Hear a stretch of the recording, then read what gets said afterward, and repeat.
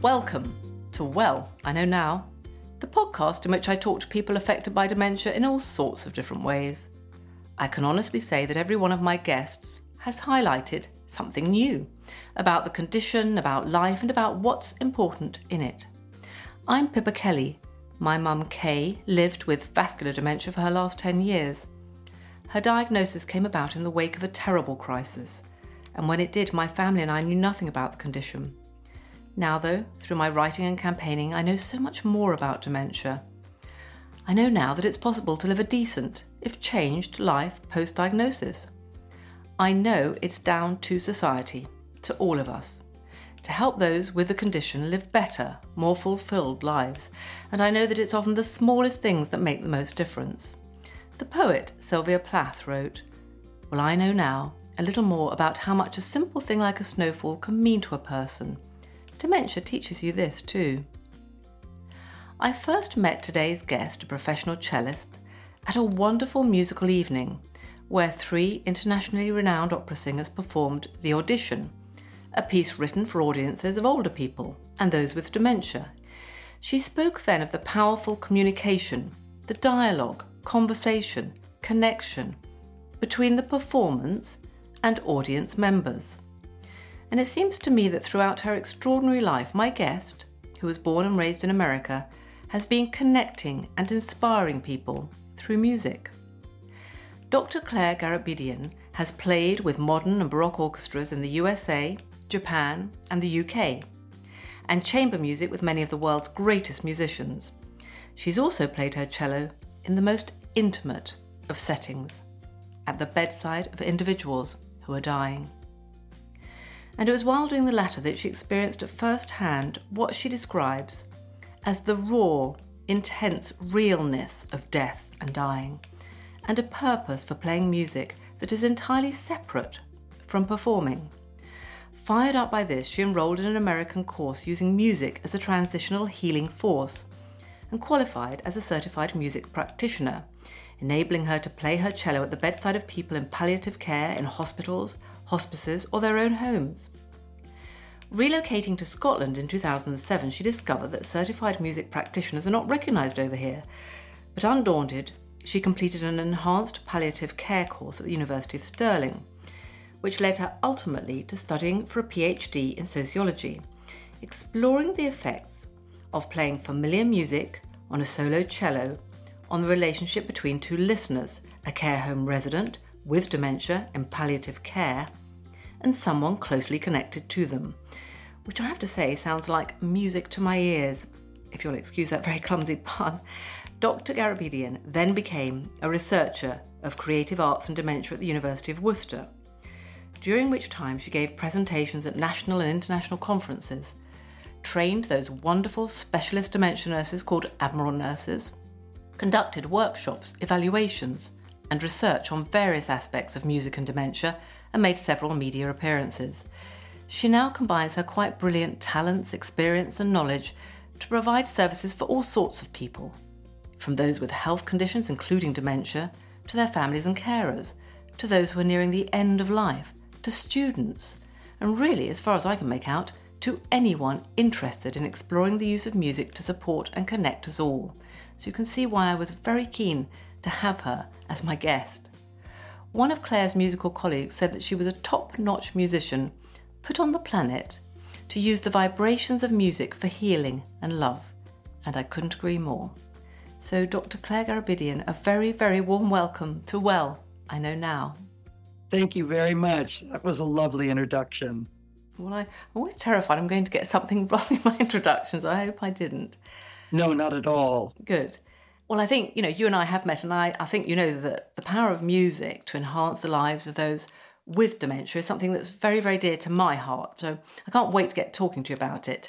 But before we go right to the sort of nitty-gritty of it, while doing my research on you, I did discover more about the fabulous beginnings of your career as a cellist. So could you tell us about how it all began when you were 9 years old, I think? Yes, and in fact, I've been telling this to a few students because I found myself recently teaching in the schools, which is lovely, teaching students about music. And one of them asked me very recently about how I started the cello. And I started because I had two grandparents on my mother's side who met when they were playing the trumpet, which is very unusual for a woman back in, I don't know, the 1920s, I would guess. Yes, must have been. 30s, maybe, in the middle of the United States. My grandmother had very bad asthma, so a doctor had suggested she play the trumpet. And she met my grandfather, and he came from a very musical, eccentric family. My great grandmother played the double bass. And I had no idea, although my mother listened to a lot of classical music, I didn't have any idea what a cello or a violin was, but I certainly knew what a trumpet was. So I ended up going to a state school, our equivalent of a state school that had a music program. And I came in a little late after the school year had started, and I knew I wanted to play an instrument, and went over and I said, well, I want to play the trumpet. I had a trumpet because I had my grandparents' trumpets. And she, of course, said trumpet was long ago. All the trumpets had been spoken for, and probably flute, because those are the popular instruments. I can imagine all the boys took that. That would have been like 1970 at the most. So I went, okay. Well, do you have any instruments? And she thought for a moment, she said, well, I have the violin and the cello. And to this day, I think that's a little random. She didn't talk about the French horn, the bassoon, the viola. I think those also up for grabs, probably. But she did say cello and violin. And I still remember so clearly going home a little sad, defeated, and saying, well, all they have are these two instruments. And I had no idea if you hit them, blew into them, what they were. And she thought for a moment and she said, start the cello because the violin is so screechy when you first start. And I kind of went, okay. And I was this scrawny little 9-year-old. Was that your mum who said that? Yes, it was my mom. Oh, well, I'm with her because I was hopeless. I played the viola so badly. Oh, and I think beginning violin. Oh. My grandma thought, she said, will you put the cat out? And I said, Granny, the cat died 3 years ago. Oh, dear. Oh, dear. I mean, I do think there's a lot of jokes about that, but I also think parents need to think twice, because she didn't think about how much she'd be carting me around with a cello. And so I brought home the next week or so this cello. And for me, it was quite a big instrument because I was little. It was probably a half-size cello, as they call them. But I think I took to it immediately because it was big. You kind of wrap your arms around it. I just took to it. I absolutely took to it. I was lucky enough to get private lessons after a period of time, and with a lovely old Dutch woman who I've named my Dutch cello after, Rita. So she was probably all of 50 or something at the time, but to me that was very old. So so I was just very lucky to have gotten to find the cello. Absolutely. And you took to it very naturally. And yes. Who were your influences at that time? Who did you like to listen to?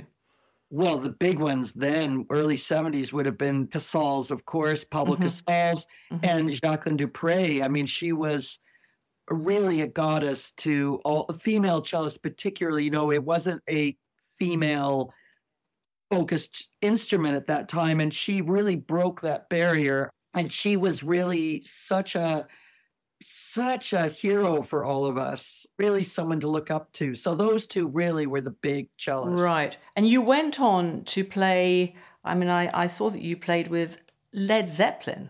Where did you play with Led Zeppelin? Well, as I say to cello students, you don't know what's going to happen with the cello. Yeah, okay, it's a square instrument. You're playing in classical orchestras. It has taken me all over the world. I have met amazing people. I played with Ray Charles. I've played with Natalie Cole. I've played with some wonderful people that way. But, the Led Zeppelin one is the one I pull out when I really want to make somebody kind of think twice. But it was Matt Glazer is a fantastic violinist who's very well known, particularly in the United States. He's a jazz violinist. He played the soundtracks for the amazing Ken Burns Civil War documentary. And he was the person who hired for Led Zeppelin when they came through town. They were doing their worldwide, I think, year-long tour. This is back in 96, I think. And I was living in Boston. He asked me to play. And it was an incredible, absolutely amazing experience. We were in the Fleet Center, which was the brand new basketball arena, had just been built. First time anything had been in there. I think it seats 40,000, but I'd have Oh, to that's check. big. Wow. Big, really big. And we just, you for these kinds of jobs, you just run through the music once and then you do the concert. So we did 2 nights and, of course, packed, and we're behind the drums and, with plexiglass. And it was an amazing experience. There's so much I could say about that. I'll bring that up again as we talk, because now that I think about it, there are things about that huge an audience. Yes. Completely entrained, which is a word that will be a thread. And really, there was such entrainment there long before I knew about it. Everybody very focused on what was going on. Yes. Why we go to a rock concert like that is a completely transformative. You have a way of being anything but in the moment with it. You can't be away from it. But also, I was fascinated to see that, on the one hand, there's that. And then almost at the other end of the spectrum, you do a lot of Baroque. Yes. Which one with, I'm, not, as you can probably tell, not so musical, but that seems to me almost like, yes, poles apart. And you've played with the Dunedin Consort. Do they sometimes play on original instruments? Generally always on original instruments. Right. And Rita was my cello teacher, and she was Dutch. She had a cello that had a Lion's Head Squirrel, and I have a cello built in 1702 that I had her 300th birthday I celebrated by doing 4 centuries of music on that cello. And so, yes, that's an original Baroque cello. I've been very lucky that way. I've played with fantastic Baroque players. Yeah, no sort of sumptuous music. That's lovely. And let's bring you up a little bit more then towards the dementia. And I believe, correct me if I get any of this wrong, but it was really as you saw some of your friends' parents growing older, and because you played the cello so well and professionally, often you would just do that naturally. You would play in people's sort of what we call living rooms, and you found yourself doing that, and you saw some of the effects on these older people. I mean, did some of them have dementia, your parents' friends? Or just describe how you then began to see these incredible effects that your playing had on individuals. Well, as performers, and if you go to conservatory, I went to New England Conservatory, you're trained to be a performer, especially back then. They broadened now considerably. So I was trained to be a performer. And that is very different than what we're talking about here. And I think now that the trajectory was, as I was being very much trained to be a high-level performer. First, my grandfather, the trumpet-playing grandfather, now I realize he most likely had dementia, but this would have been back in the maybe late 80s. And he was in LA in a very terrible, they don't do that luckily very much anymore, nursing homes, where he developed paranoia. He lost his ability to speak. It was very awful. And he lasted for 7 years that way. And it should, he was put on a feeding tube. They don't do that more, luckily. But I would go in and play for him because I was very close to him. And it had been a history for us because he'd been a musician. He loved having me play, and particularly the Swan. That was his... Well, the Sanson. Yes, very famous cello piece. And that was something I had in years before played for him. And I didn't know what to do. I was quite young myself when this was all happening. And the only thing I could think to do was to bring my cello in and play for him. So I did the Swan, and it made him, he would have tears, and it did make a difference. And I felt like I was, for a minute, just a little brief minute, taking him, hopefully out of the reality he was in. But I wouldn't have been even able to very clearly verbalize that to you then. I just knew I was doing what I could. Yes. And later on, yes, friends of mine's parents started growing older, and some of them got very ill. And I had the honor and, I felt it was a privilege and honor to give back to some of these people that I also called mom and dad.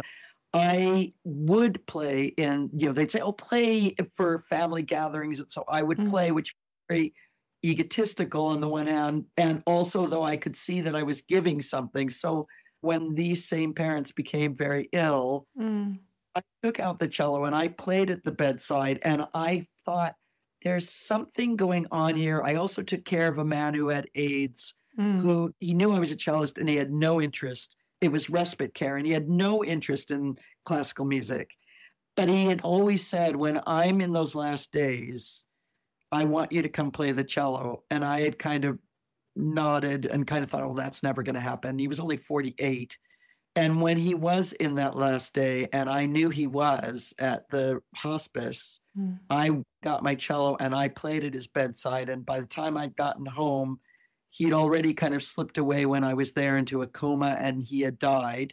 Gosh. And I also took care of a man who was 102 when he died, and I was there for the last 2 years of his life.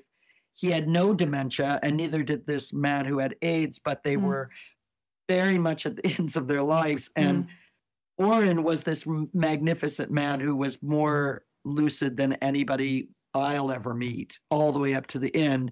But that last day, when I used to play for him regularly, that was part of my job with him.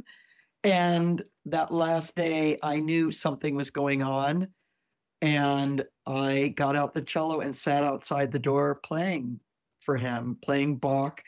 But all through those experiences, when I played for my friend with AIDS, when I played for Orrin, I thought, I know this is doing something good. I know this is good, but I don't feel like I know what I'm doing. I'm still in this, like, not quite performing, but I'm not, there's something missing. That was when this music, the MHTP program, 3 different people over a period of time. That's for healing and Music for Healing and Transition program. In America. Yes. You've obviously got an innate caring side to you because you were a musician. You were playing with all sorts of orchestras and very eclectic mix by the sound of it. But you were also, I mean, you've mentioned 2 people you were giving respite care to, you were looking after. You must have had this compassionate, caring side to you as well, always there. I suppose that's true. And I've had most of my cello teachers were older, very strong, particularly women. I was very lucky to study with the people I've studied with, and they were also role models. So when this program, MHTP, I didn't know anything about it. But 3 different people over about, I'm going to say 5 years, that I did not know well. I can tell you their names, but I'm very happenstance standing in a queue with somebody, just very distant kind of casual conversations, and something would come up about what they did. And they talked about this program, but I always thought it was only for harp players. Oh, why did you think that? Because you associated the harp with heaven and angels.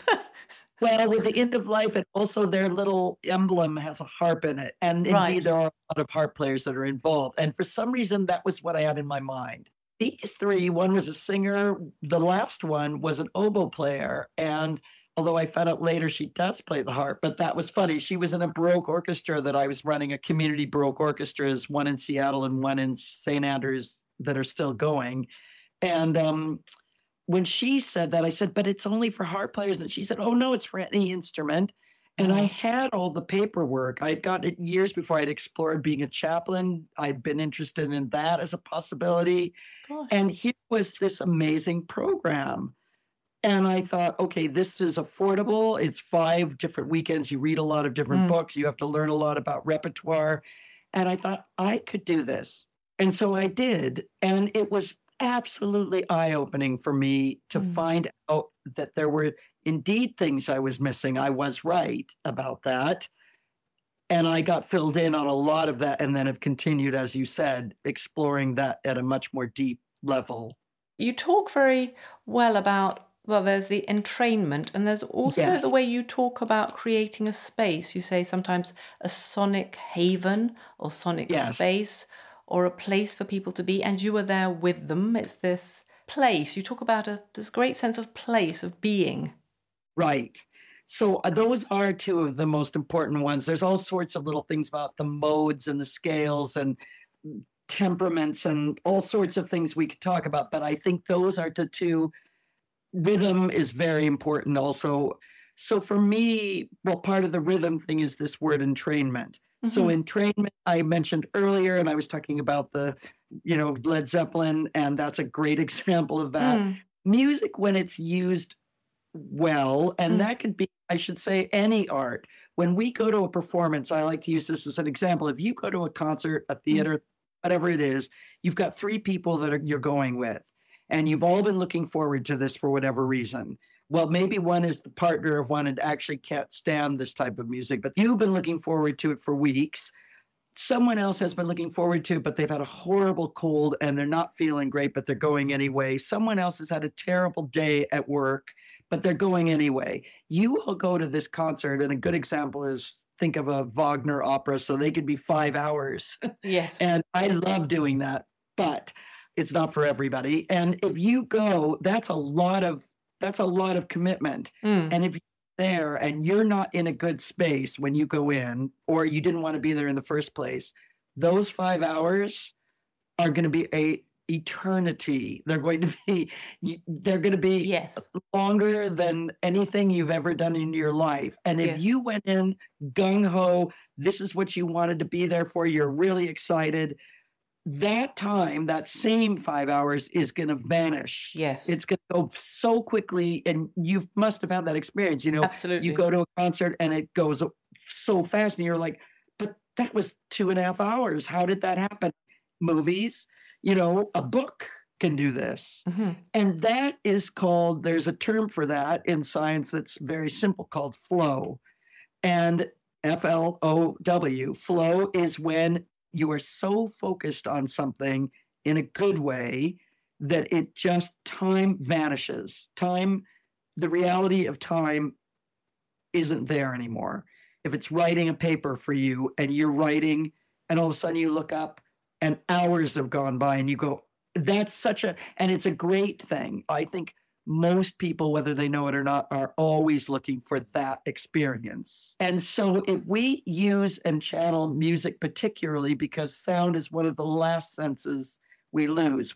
Touch and sound are some of the last bits we lose in our sense experience. So smell can do this too, for instance, but we often say we lose our sense of smell. So if we're using these tools well and watching the nonverbal cues of the people involved well, then we can channel.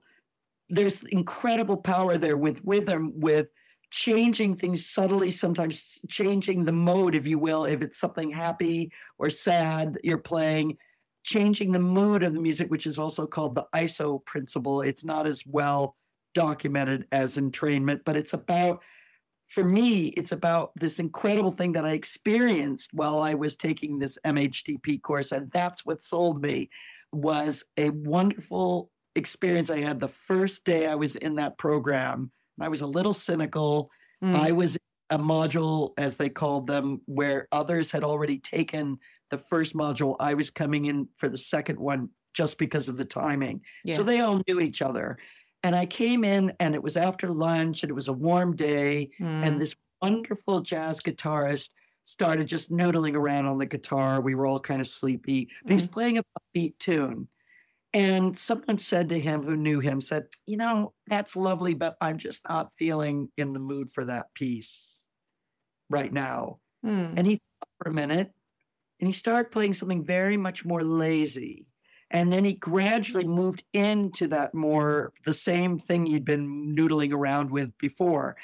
And I could feel in my body how this lazy sort of music really matched where I was the day, what was going on. And then with him gradually moving it into that more lively music, I went right with him and I felt much more energized. And I thought, okay, that was amazing. I've never experienced that. And it sold me completely on this idea of entrainment. And it's a tool that's in the box of anybody who's doing therapy, actual music therapy, or therapeutic work. Absolutely, it's a core tool. And the example I like to give of that also is that, yes, one of the things I really learned was, and I ask students all the time when I'm doing trainings, I'll say, okay, one of the things they often talk about with dementia is, I don't like this term and I suggest people don't use it, this challenging behaviors term.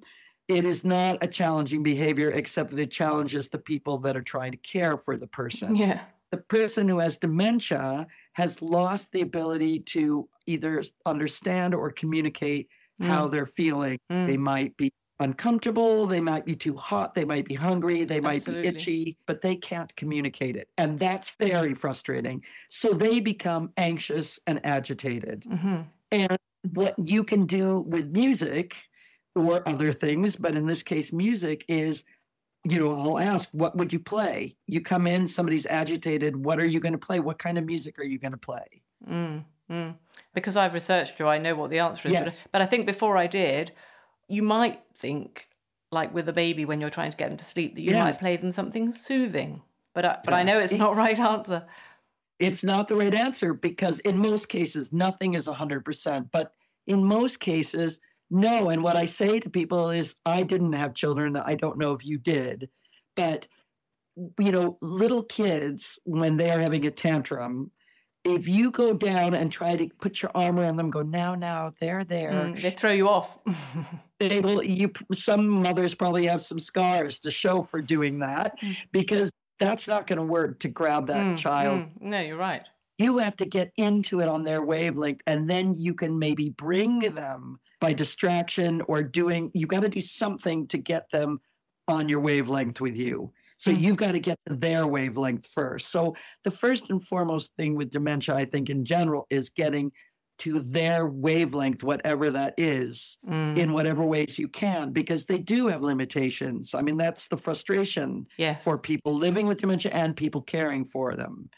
So the music, when it's done right, can do this wonderful thing where I can go in and play. If somebody's sad, this comes with the ISO principle as well of someone's sad, I'm not going to do the musical equivalent of pull your socks up and happy clappy music.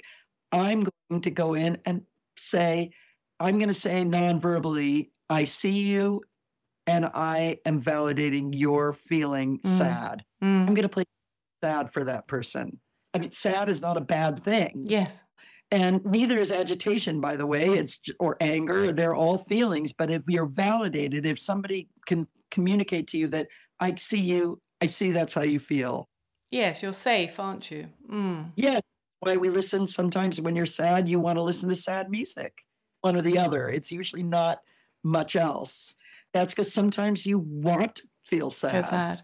Yeah. Claire, I think now is a very good time, actually, because we're talking a lot about music. Let's listen to a bit, because I know that you and I spoke earlier. There's a piece where you illustrate this extremely well with your cello. So let's hear you now going from, can you describe it? It's a very good example of how you've matched somebody's mood and then you can hear the music just changing the mood. Yes, and this is a tool that I try to give to others that are not musicians necessarily. You could do the singing as well. I take a simple piece. In this case, it's Twinkle, Twinkle, Little Star. Very simple. Most people can sing it and most people can even play it on something. And I take that and I can play it the way you would normally expect to hear it, kind of cheerful. And then I play it in a minor key, so it's much slower and sadder. I can play it very fast and accelerated, and I can move through that simple piece and make it into something else. And I can also improvise on that, which is not going to be doing that at this point, but I can add improvisation into that and extend it even longer.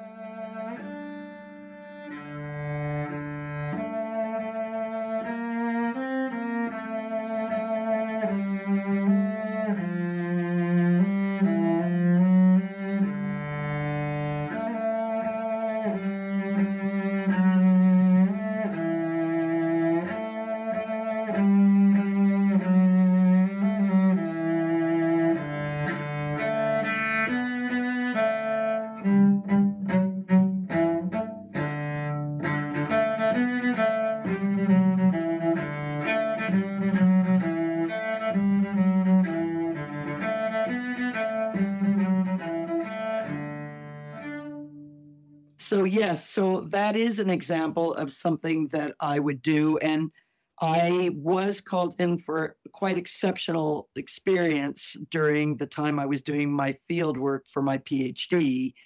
I had been playing in maybe 5 different care homes for couples. So it was always the same people in the care home bedroom. It would be the resident who was living with dementia and in palliative care, and someone closely connected to them, which would either be a family member or sometimes it was a staff member who was very close to them, but it had to be the same pair each time. So I had played for this lovely gentleman considerable amount of times by now and had built a rapport with him. And he happened to be someone with 2 unusual traits. One was that he was the hardest one for me to play for at the time because he had been a considerably accomplished traditional Scottish musician as a hobby, but he had done it to quite a high level. And I was, pretty new to Scotland from America, and trying to learn how to play these well enough, these tunes for him was not easy for me. And the other thing that was unusual about him was he was the gentlest, loveliest man. However, I knew from the beginning, I had been warned about him. It was a lovely care home, and they had had a hard time with his dementia as it progressed, because in his particular situation, he had very much like Dr. Jekyll and Mr. Hyde. He would he would kind of go into another place and get quite mean. And it was getting harder for staff to know quite what to do. And I'd heard about this, but I'd never seen it because it usually happened as often changes happen, what they call sundownings. I was never there at that time.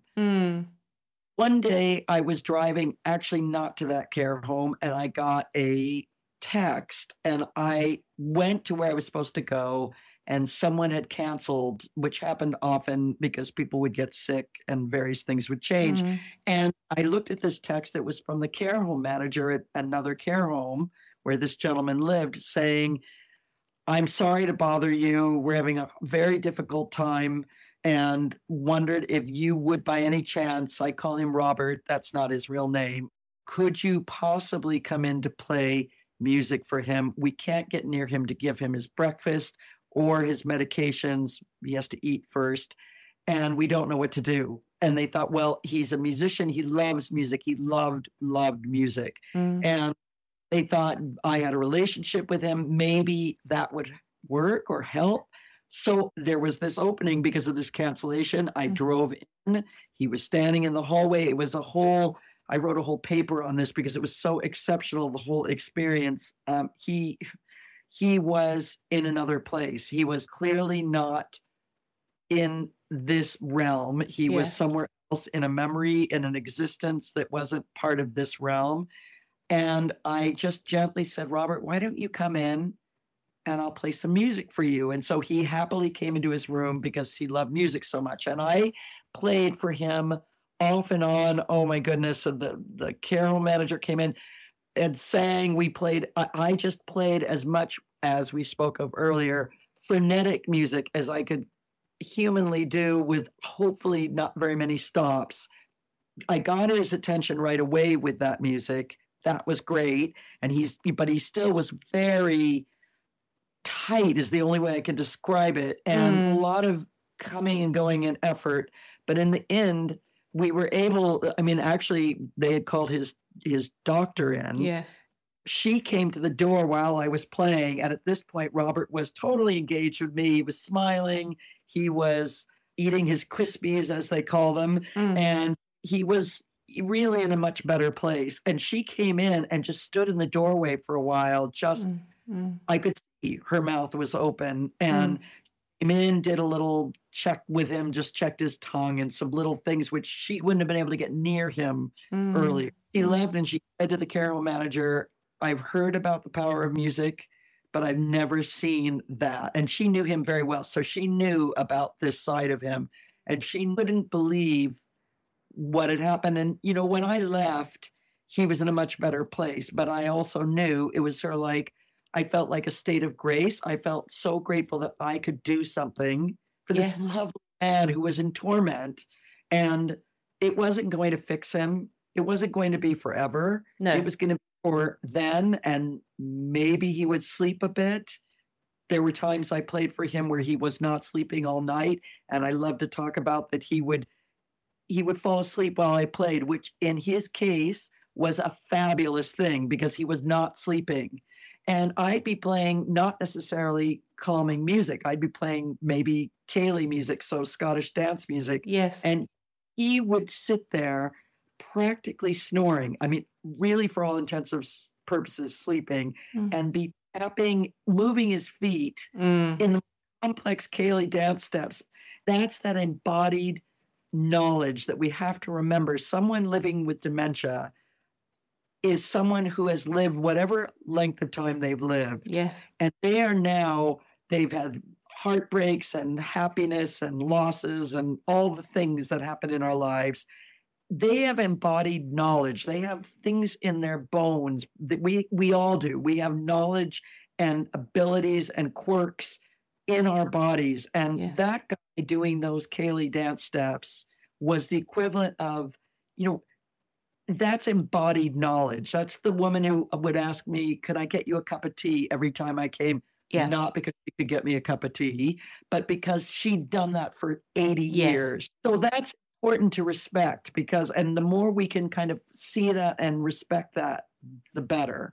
That is so brilliant. You said that very eloquently, Claire. I mean, that is so clear. A lot of the time when you're talking, I keep thinking of that phrase that Professor Oliver Sacks, the late Oliver Sacks, yes, the way he described music, and I'm probably going to get it wrong, but it was like, and I know you're talking about the past of the individual being in their bones is a lovely way to put it. I often say that, in my mum's case, she listened to music the day before she died that really met her, and I say it's almost as if it was in her DNA. It was the 9 lessons and carols from King's College, Cambridge. And she died on Christmas Day, and so we listened to that on Christmas Eve, and she just opened her eyes. That was the only, flicker of sort of connection, but it was hugely powerful at the time. And it's the Oliver Sacks is the way that the past, and in what we're talking about, that individual's past, and it's something like you can't recover it in any other way, but it's embedded in music as if in amber. It's caught, it's captured in the music. And I think that all that you've said today and all that you have done really with your music and your skills and the way you use it, and actually you've related it very, very articulately. It's all about that, isn't it? And I know when you sent me the 3 things that now that every individual is an individual, whether they live with dementia or not, and they are the sum of their personality, history, genetics, experiences. They are what they've lived, aren't they? And each time you said, though, just for a little while, you tempered it each time because, of course, it is only probably going to be a temporary respite from whatever it is. That's right. I thought that was very interesting because this is obviously something that's very powerfully felt. You feel powerfully that it's just a temporary thing, and you can go in, as you did with the man in the care home, who is very coiled and tense and tight, and then you can just unwind him with your music. I mean, I think it's just wonderful what you're doing.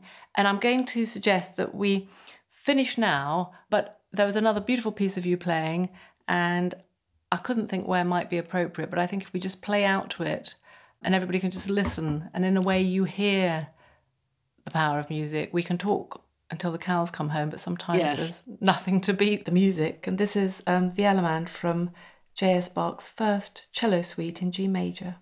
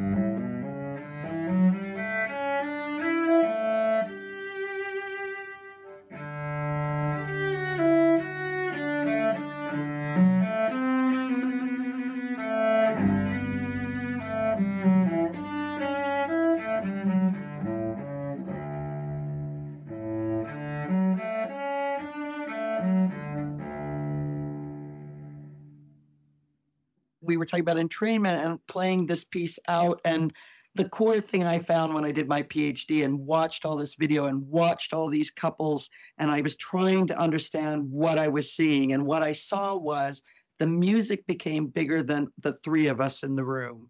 And the music became the thing that connected us and connected these two people who were not always the best of friends. I learned very quickly that, well, I don't know what I was thinking, just because you're the child of somebody. And the connections that were made, and it's not always familiar music either. It can be improvisation. It can be something new. Why do we always, I have to say this every time, it's so important not to relegate somebody to only things that they knew in the past. If you got early onset dementia and you were 40, you might live 20 more years. Yes. Do you really want to be told, I'm sorry, but you're going to have the same food, the same music, the same people in your life? Really good point. Wouldn't you hate to hear that for yourself? I mean, yeah, drive you mad, probably. Yes, it's putting yourself in people's shoes. Simple things. Music therapy is great, but there are simpler ways if people can understand and get trained correctly to understand how music can work. Singing just alongside somebody while you dress them, there's been studies about that. So there's a lot to be uncovered still. And so this piece, it's a piece by Bach, and it's just, it doesn't matter if you have any musical, you said earlier, that silly thing, Pippa, that you're not a musical person. I don't buy that from anybody. And I feel like if you can just sit, be receptive, don't ask any questions, just let it be there. Your experience is as right as the highest educated classical connoisseur. And it should, if it's done right, be a story, because that's what we all want to do, is be told a story in the end. Well, thank you, Claire, for landing the episode back at my feet as a storyteller. That's very sweet of you. And yes, you did say that. There was a piece I remember sort of seeing you say that on a video or something. And of course, they are all stories. And although I myself wouldn't say I'm that music, I did ballet for years, and there are pieces of music that can move me completely to tears, or as you say, can transport me. They can transport me back, or they can transport me out of time. Exactly. Well, thank you so much, Claire. I thought I would enjoy talking to you, and I really have. That was absolutely brilliant. You were fantastic. Thank you.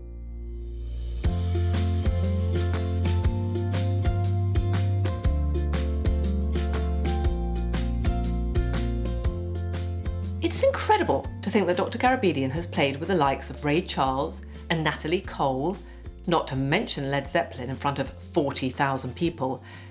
Now she plays for someone, just one person, in his or her bedroom, nursing home room, or hospital bed as they reach the very end of their life. What an extraordinary, hugely talented and compassionate woman she is. Claire is full of curiosity, always wanting to learn more. How many of us, even if we'd had the musical skill to play Saint-Saëns the Swan for our grandfather and the understanding to see how it affected him, would then have taken it further, realised that there was something more to this, and found a highly specialised course to discover yet more about the positive impact that music can have.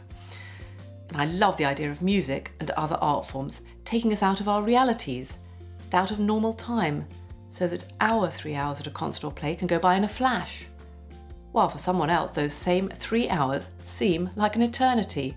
How true that is, and how strange and profound. I learnt a lot from Dr. Garabedian, yet she herself is very modest and down to earth. You can find out more about her and hear some of her wonderful cello playing on her website, which is drclairegarabedian.com, and that's DrClaireGarabedian.com. I learn so much from each and every one of my guests and feel honoured and privileged, to borrow one of Claire's phrases, to meet them all. This is the last podcast of the series, but I will be back in 2023 to talk to more fabulous, fascinating, endlessly inspiring individuals. Until then, I wish you all a very happy, healthy, and joyously festive period over Christmas and the New Year.